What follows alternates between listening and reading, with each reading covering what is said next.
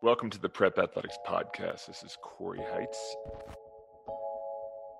Some battles. I'm not sure if they got us. If they did, maybe. So you will get better as a player during that year. So it was kind of exciting. Like, oh yeah, somebody wants me.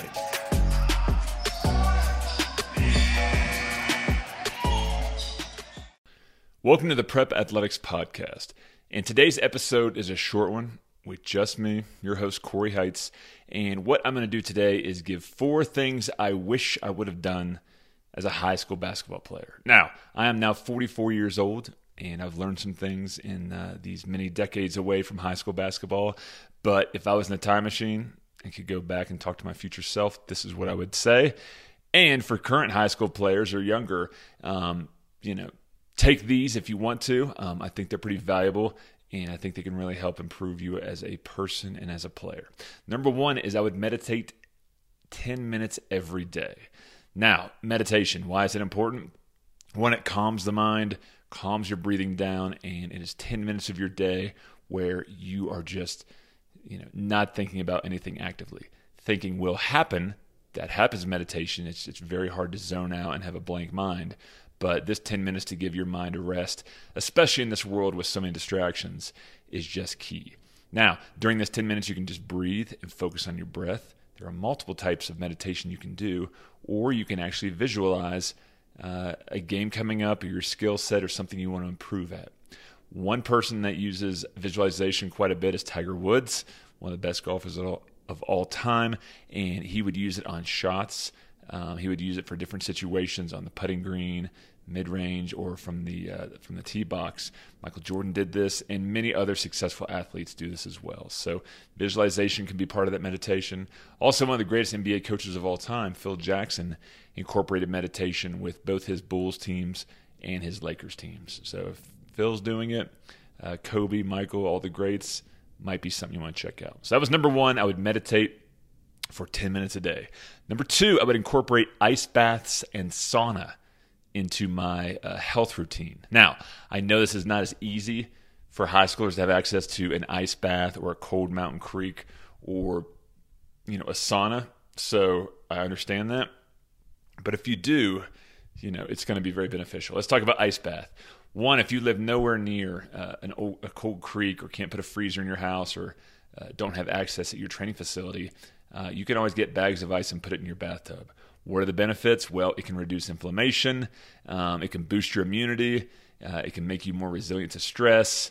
It makes you feel, get better sleep. And one thing I like when I get out of an ice bath or an icy Colorado Creek is I feel just tougher, right? And I know if I'm doing that and the 99.9% of the rest of the world is not doing that, I have a slight advantage there. Now, I've done some deep ice training with both Laird Hamilton and Gabby Reese through the XPT program that, I did a trip with them. So I got to do their ice protocol combined with sauna.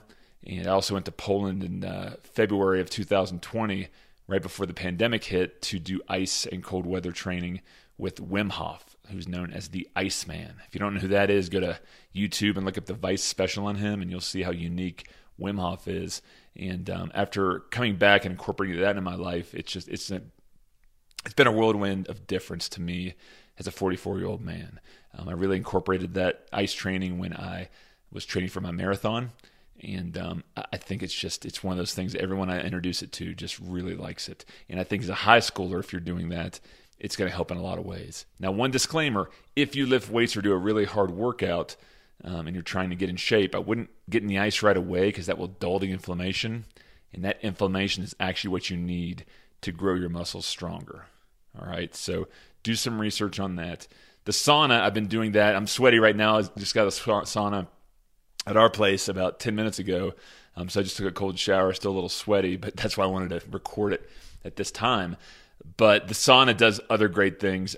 It can really improve your endurance and cardio capability. In some runners, it's increased their endurance 32%.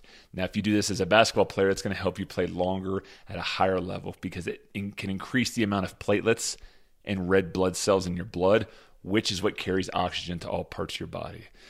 It's also great for helping with muscle breakdown and, once again, inflammation. All right. NBA players who use this, Montrezl Harrell, Steven Adams, just to name a few, who uses the ice. I know LeBron, Kobe, Grant Hill. Those guys use cryotherapy, which is still cold. It's a different modality kind of than the ice water, but still gets a lot of the same effects. So number 2, ice and or sauna. And number 3, be present and have fun with the process.